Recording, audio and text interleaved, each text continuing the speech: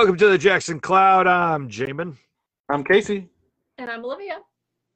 And we are quarantined because apparently my family has found the COVID. We're all doing fine, though. Anytime I bring this up, everyone's like, what can I do for you? And I'm like, am I dying? Did someone not tell me that I'm dying? I feel perfectly normal so far. But we figured we would go with a quarantine edition today. So welcome to our houses. Come, have a seat, enjoy the company, and let's talk about the Bible as I put on my smooth jazz radio voice. I'm like, are we podcasting now? What's going on? Also, disclaimer, this is not permission for you to come to our houses. Please do not show up at my house. All right, so in our last episode, we talked about the flood. Will she, won't she? Did it happen? Did it not happen? Is there a middle ground? So on and so forth. We had some good comments on that conversation as well.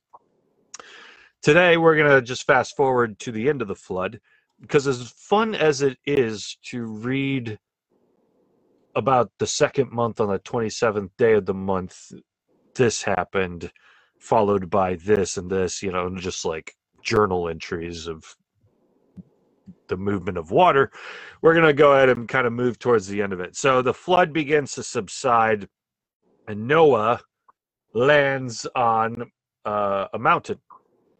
Now, we've talked about mountains before on the Jackson Cloud, kind of what they signify, or maybe I've talked about it more at 1208 Greenwood, but do you guys remember when we talked about mountains before, like what they signify? Mountains have to do with homes for gods. Right, yeah. So, like our thinking, as we've talked about before, like here's earth, here's heaven, mountains meet like in the middle. So it's like if you wanted to get up to see the stars of the heaven, the spiritual beings of heaven who lived up there, you had to start making your way to places where they could kind of like drop off and walk down, more or less, which sounds ridiculous to us, but that's more the way that they thought. Again, it seemed to them that the gods would live up there because pesky humans couldn't get up there and bother them usually, right? Because people today die trying to mountain climb, especially when they're going into freezing areas. So you usually think, like, if I'm going up there, they would live up in these remote places where they wouldn't bother us. They'd live up in the heavens. Even if you go into like Greek literature, right? You've got where's Zeus? He's on Mount Olympus. Mount Olympus, right? And that was that an actual mountain in Greece? Maybe not. I think I don't believe so. No. We're all in front of computers, so I'm gonna just Mount Olympus is notable in Greek mythology. Highest mountain in Greece. So, like, there's just like a small example. The highest mountain in Greece is where they would picture their greatest deities because they're up there in the highest spots that they can find. So, another element that often goes with these mountains where the gods live would be gardens. And I feel like I remember watching a Mickey Mouse episode. I think he was pursuing some kind of Hindu thing. So the new Mickey Mouse episodes, I don't know if you've ever seen them. A, they're short. B, they're hilarious. And then C, they're also kind of cross-cultural. They jump into people's different cultures and turn them into episodes. This particular one, they were going up to see holy men who were up on mountains, and at the top of these mountains were unexpected gardens. So even in like contemporary Mickey Mouse cartoons, you see this idea like as you're going up to holy places or sacred dwellings up on mountains, they come across gardens. Casey? So wait, are you saying that Mickey Mouse has better theology than some other things that we think of as more scholarly resources? No. Because this was a Hindu episode, if I remember right. But I'm showing in modern thinking, even pictured in Mickey Mouse as it tries to go cross-cultural, they're thinking of gardens on mountains as sacred spaces. right? Which is an ancient way of thinking. So when Noah lands on a mountain, I think to some extent we can start thinking that route. Is that to some extent we might wonder if the Garden of Eden was a mountain. Have you guys ever heard that proposed at all anywhere? That Garden of Eden was on a mountain? I've No. What'd you say, Olivia? I heard Casey. I said I think this is the first time I've heard that. Yeah, so in Ezekiel 28:14, verse 13 says, "You were in Eden, the garden of God," but then in 14, "You were on the holy mountain of God," which, if we're talking about the same place, then we're getting those overlapping themes of how gods were thought to be found both in mountains and gardens, or if you get like the extra distance, you get both in the same story, you know? And so here you have Ezekiel talking about Eden, not just as a garden, but also as a mountain.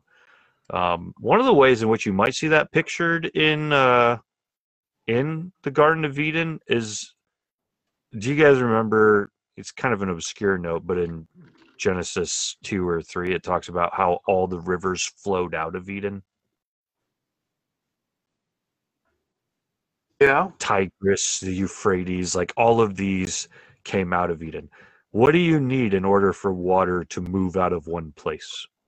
Higher land. Higher land, right? Yeah. So there's at least like the possibility right there is like, how are rivers all coming out of Eden? Mountain. It's higher up. It's where God lives. It's his sacred dwelling space. Anyways, Noah lands on Mount Ararat, and when we're thinking mountain, we would probably be thinking, okay, so he's like in God's presence. The world has been flooded, and then we start getting these overtones of New Eden because God starts giving him a lot of the statements that he said to Adam and Eve. We've got statements about all the animals again, right? In the beginning, we had God making all these animals. Now we have every beast, every creeping thing, every bird, everything that moves on the earth went out by families from the ark. So it's like the restating of all these animals. We also have God reissues what they're supposed to be doing. He blesses them and says, "Be fruitful and multiply, fill the earth." Where have we heard that before? Eden. Eden, right? Yeah, they were told while they were in Eden that they were to do these things. So it's here on this place too that Noah builds an altar to God. Anyways, he takes some of the clean animals, he sacrifices them, but now he's kind of built this altar on the mountain to God, which also kind of gives us this feel of sacred space. Altars we find throughout Israel in the tabernacle, sacred spaces there. Also, when when Abraham goes to sacrifice his son, which God stops him from doing, he goes up on a mountain to do that, builds an altar up on a mountain. So you see like the sacred space idea playing out there, which may not feel like a huge deal to people, but if we want to understand the themes that the Bible is communicating, we have to like understand their spiritual geography of sorts. Because we'll continue to see this happen. God shows up to Moses on Mount Sinai, right? God lives on Mount Zion in Jerusalem. So you continue to get these themes coming up. There is a change in the order of the way things work in Noah's story, though. So we're redoing the world. We're redoing Eden. We're starting all over again. Does anybody remember what changes this time around? God gives them one, I'm trying to think of a good word for it.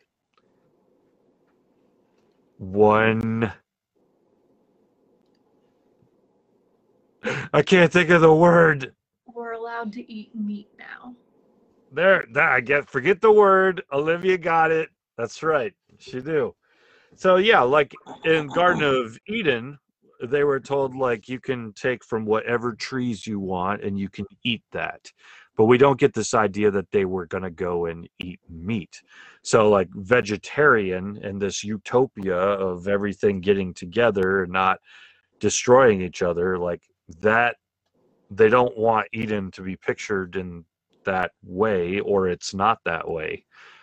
So we kind of have like everything's at peace with one another, which is what the Bible calls us into when everything's fixed, right? The lion will lie down with the lamb. The snake won't bite the child. But come Noah's time, animals are now afraid of us. The fear of you and the dread of you shall be upon every beast of the earth and upon every bird of the heavens, upon everything that creeps on the ground and all the fish of the sea. Into your hand they are delivered. Every moving thing that lives shall be food for you. And as I gave you the green plants, I give you everything. But you shall not eat flesh with its life, that is its blood. And for your lifeblood I will require a reckoning. From every beast I will require it, and from man. So this is actually Eden was a place where animals and humanity should have been at peace. And the coming Eden of resurrection life is the calling where, you know, the lion and the lamb lie down, like we return to this place of peace. But right now, it's after Noah's time where it's like, why are deer afraid of you when you walk up to one in the forest and run away from you? Well, the Bible's like, well, it's because we've been granted the right now to eat them. Concession, that's the word I was looking for. God has made a concession. It is not within his will that we eat animals within the Bible story, but he has decided that that will not be held against us as sin, and that we now are able to do it. You do see some people go the extra distance, though, like Daniel. In the beginning of the book of Daniel, he decides to be a vegetarian along with some other of the Israelite prophets. And because they're all vegetarians, like they look so much better than all of the people who are eating meat. They look healthier and all that. And part of the reason I think the Bible's even addressing that with Daniel is to say, like, here's a guy who's trying to live up beyond the concession. Here's someone who wants to follow God so much that he's trying to return to the Edenic vision of who we are meant to be in the first place. And that's hard for people like me who hate vegetables, and people like Olivia, who's betrayed us, who used to hate vegetables and now eats them. And people like Casey, who's lost a lot of weight in the last year by eating vegetables. But they're all more spiritual than me, so you can go to them with your questions since I eat too much meat. That's not how it works. How it works now. I mean, if that's how it works, Jamin, you would have probably never become a pastor. If that's how it works. No, I live in divine concession, you guys. I'm allowed to. It's a concession. Like, you see these stories throughout the Bible where God concedes. Wait, what does like football game food and other, theater food have to do with this? They're both meat. There are more definitions to concession, right? Now I need to concession. Concession, a preferential allowance or rate given by an organization. That's not what we're looking for, is it?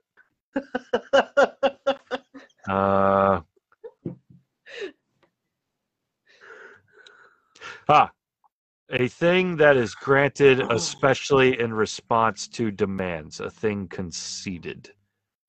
So it's been granted, but it wasn't necessarily God's will that we be eating the animals. It's the same thing like later with Moses. God's like, you're going to go and lead these people and speak on my behalf. And Moses is like, no, I'm not going to do that. And God's like, yes, you are. Moses is like, no, I'm not. God's like, yes, you are. Moses is like, And this goes on for a while until God's like, fine, your brother Aaron can do it. Like, that's a concession. Like, you would think that God would just be like, no, Moses, you're going to do this. But instead, God concedes and grants something that shouldn't have been granted or didn't need to be granted. God does that sometimes. Unfortunately, because we're not willing to live up to what he's called us to live up to. In this case, we've all had a taste of a burger. We'll never go back, and now we eat the animals. But that's not to say that Should have said God. brisket. Brisket is better to do it for than burgers. Oh, okay.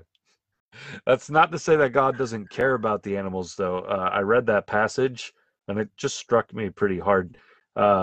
You shall not eat flesh with its life, that is, its blood.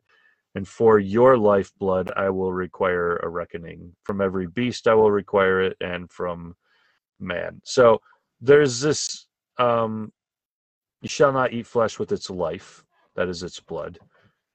So there's this understanding that, like, if you're going to eat food, or if you're going to eat other animals, it should be treated in a humane, non-disturbing kind of way. There's at least some kind of like humane statement there. Sandra Richter has a great spot in her book, Stewards of Eden, where she's talking about the way that animals are treated today, and especially across like the huge organizations, that will just kind of throw them into the grinders alive and all these things, just unconcerned with life because they just see death all day. That's their job, and they don't have any humane treatment of these animals. Even though this is saying like you're not going to eat meat that has blood in it, I feel like there is a application that we could take from this. Like, if eating meat with blood in it was a way of like abusing animals in Noah's time, then I would say by all means us just like killing animals the ways that we do, and I would just toss them into grinders and we care nothing about it, and it's just senseless bloody death.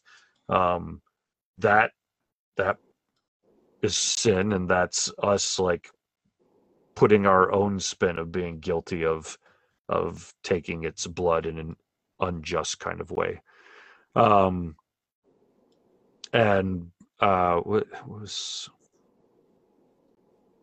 she talks about some of the more like independent farms. Like, independent farms struggle because they're not owned by these huge organizations that can really like help them thrive. But these independent farms, like, they know the animals, they know them by name, they take care of them, they know that when they're going to have to kill them and use them as livestock or whatever, that this is no little deal. This has not necessarily been their pet, but like they've taken care of it this whole time. Whereas like more of the giant organizations like Tyson and whatnot, like, these animals are purely treated as food. Some aren't going to even have the space to sit down for their, I think maybe even their entire lives, because they're all just like right next to each other for months on end. They're all just stuck next to each other. They're given enough hormonal type injections that they grow so big that they can't even stand up. Like, these are not, this is not what God had in mind when he said you can eat animals.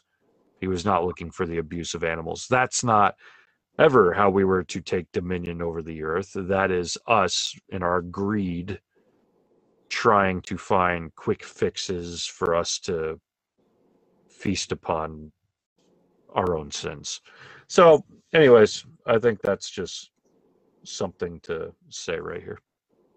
Well, like I'm very confused by that last statement you said about, require a reckoning. Yeah, Like well, in 9 verse 5. yep. For your lifeblood, I will require a reckoning. So, this is, we are made in the image of God. When we get killed, when our blood is taken, like, that's a huge deal. That's an attack upon God himself. And this again so goes into my pacifistic route here. But yeah, continue. so is this like the curse of Canaan but just lessened? So, for example, how when we talked about the curse of Canaan a couple episodes ago, Yeah. where like wasn't it 70 time? What was the curse of Canaan again? Remind me. Well, if anybody avenges you, I'll avenge them 7 times, is what God told Canaan, to which his father Lamech is like, then I'll be avenged 70 times. Right. Right. So is this just that 1-to-1 ratio then for everybody? So this is just a statement that man should not kill man. Well, right, but also, and for your lifeblood I will require a reckoning. From every beast I will require it, and from man. So, like, Yeah. if a beast kills a man, then 1-to-1 will be required. Or if a man kills a man, 1-to-1 is required. Well, the statement that it's getting at is that humanity, again, is given dominion over the earth. They are to rule over it and take care of the earth as God would. And nobody, you can kill the animals, you can eat the animals if you're doing it in a humane kind of way, which we do not do today. But you certainly cannot kill each other, and animals cannot kill you too. And if anyone's going to kill human beings, they are going to have judgment upon their lives for that, because to kill the image of God is a direct attack upon God himself. Only God is the one who takes vengeance upon humanity. So, with that being said, it does feel like a statement back to Cain and Abel. Like, back then, God didn't want people to kill, and right here, God's saying it again, I don't want you to kill. And it falls on the heels of the animals, because, like, I'm telling you, you can kill them, but you will not kill any humans. Verse 6 continued the conversation we were just having about humanity killing each other. Whoever sheds the... Yeah, well, I'll read it because everyone watching may not have seen it. Whoever sheds the blood of man, by man shall his blood be shed, for God made man in his own image. So that's just to hit home the idea of, like, humanity is special to God. They're the top. They are God's own Salem, his own image. So quick question on that one, though, since we went there. How does this relate to then the eye for an eye idea in the early New Testament? Well, eye for the eye, Jesus debunked, right? Jesus said, but in this, they're saying, blood for blood. Yeah. Yeah, and that's where we have to live into some of our very earliest episodes on Jackson Cloud, where we talk about how Jesus is how we need to understand the rest of the Bible, because he is God in flesh. When we get to that area, we see Jesus saying, forgive people, love people. It's not eye for an eye, tooth for a tooth, but instead love your enemies, things like that. So yes, here in this passage, we do get the understanding that if you shed blood, you'll be killed yourself, or even that, like, if you're going to live by blood, then people are going to continue to kill. It could be getting to that idea, right? It may not necessarily go another route. I don't know. But in the end, we let Jesus interpret the rest of the Bible for us. And so when Jesus points to ideologies like this and says that's actually not how it works in the kingdom of heaven, then we have to subject this passage to Jesus, not subject Jesus to this passage. And I think when you do that, you continue to see, though there's a lot of violence in the Bible, it makes God speak all the louder when he calls it out. What's the reason that David can't build a temple? He's a man of war. Yeah, what'd you say? I think you might be quoting him more. No, I just said he couldn't build it because he shed too much blood. Yeah, he's got too much blood on his hands. He's a man of war. And God's like, so you can't build it. Which surprises me. David was known as, like, a warrior. Like, that's his shtick, like, for God to look at that and be like, nah, you're not going to build my temple. You've got too much blood on your hands. Maybe going back to this passage, right? How many people made in my image have you killed, David? I can't have you do this. So, well, here's the thing: his original call was to go and fight somebody on the battlefield. Well, was that his call, or did he just do it? Well, okay, so he's facing a giant at least. So we are getting into another territory of, it did seem like God was trying to get rid of the giants through holy war. So in some ways, He was fighting a not human being, not something made in God's image in that particular case. Wait, so you really would you really say then that the Nephilim are not made in God's image? I'm just thinking out because loud. if the holy ones are made in His image and we are made in His image, yeah, that's two things combining that have been made in His image. Right, but it at least would. So that's a good question. One I don't think the Bible would specifically answer, but it's not an image that God created. It's not within His plan that the giants, the Nephilim, were created. They just that was rebellion that created them, right? So there is, to some extent, a question as to, do they carry the image because they are children of two different kinds of imagers, or did God not put that quality upon their lives because He didn't technically create them? I have no idea on that one. It was just that was the next logical question that popped up. So it's sci-fi questions, right? Like people wonder, like, if we make clones, do they have souls? You know, things like that. If we make clones, are they made in God's image, or did we make them? Robots, you know, if robots become sentient enough, or did we make them, even though they look like the image of a human being? So, right. We enter into some sci-fi conversation out of that. All right. Well, anything else on all of that? That was a lot. That was kind of two different topics there. And so I definitely shouldn't throw in a third topic, but because I'm just going to say it briefly, I'm going to do it anyways. At the end, God puts out a rainbow, you know, and says, "Now I'll never flood the earth again." Which, just for a second, want to point everyone over to one of Jackson Cloud's podcasts, which is called The Air Environment, because a lot of people use this passage to be like, therefore global warming isn't real and couldn't flood us and hurt us and all that. Now, on The Air Environment, we recently went through a book that debunks a lot of the things that scientists have been talking about that have been blown out of proportion.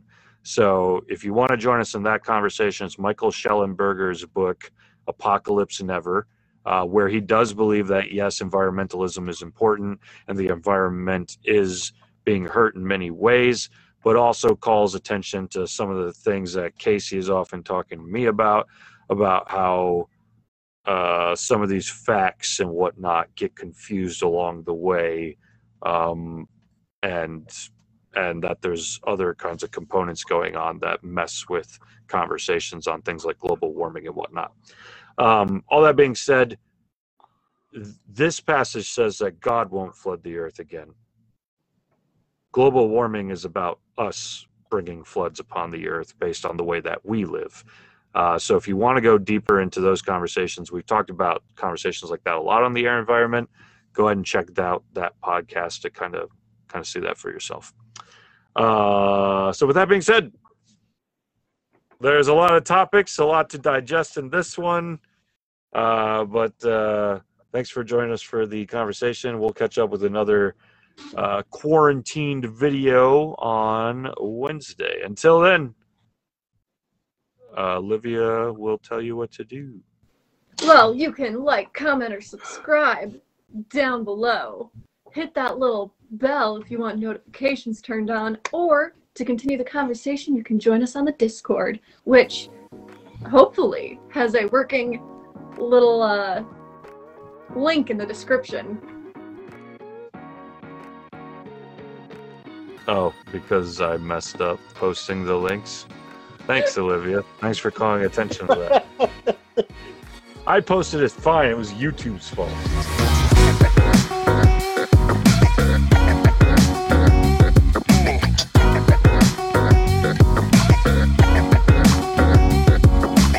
And you don't want to show up at Olivia's house. Let me tell you. The neighbors are on Because- it there. Oh my gosh. So I gotta tell this story. I dropped by.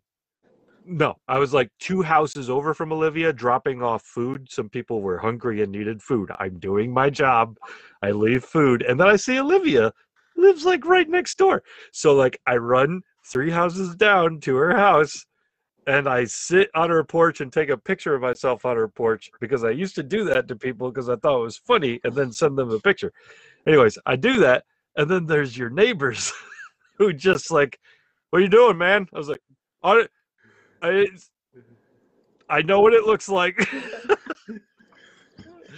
but this is just a joke between friends. They go to my church and okay, all right, and him and his wife just get in the car, and then I walk 3 doors down back to my car, to which they like pull up behind me. I think they're about to like pin me in. I'm like, yeah. He's like, if they're your friends, why'd you park over here? I know what it looks like. I was like, I'm their pastor. And for some reason, it's just like, oh, you're their okay. All right, bye. I was like, wait, is this just like an end-all conversation? You can say that and just get out of anything? Anyways, Olivia apparently heard me on her porch. You heard me? I That's like- saw you because How? Your drapes were down. I can see through my curtains. Okay? Olivia has Because the X-ray light vision. is That's on what she's your saying. Side. I could see Reversible. the shadow of a human on my porch. And Damon, I was freaking out until I went to my other window that didn't have a curtain and saw you in your car. And I was like, oh, it's just Damon. But like, why? Well, yeah. Well, now we all know. So to Anyways, explain like the old story, Jabin used to think it was really funny to drop by like people's houses that he knew when they weren't home, and like take pictures of their porch, or in my case, even inside my house, while people were not there at the time. Everyone Yeah. watching this now thinks that Shaman is a psychopath. yeah. It used to be funny, but the world changes quickly, doesn't it? Doesn't it?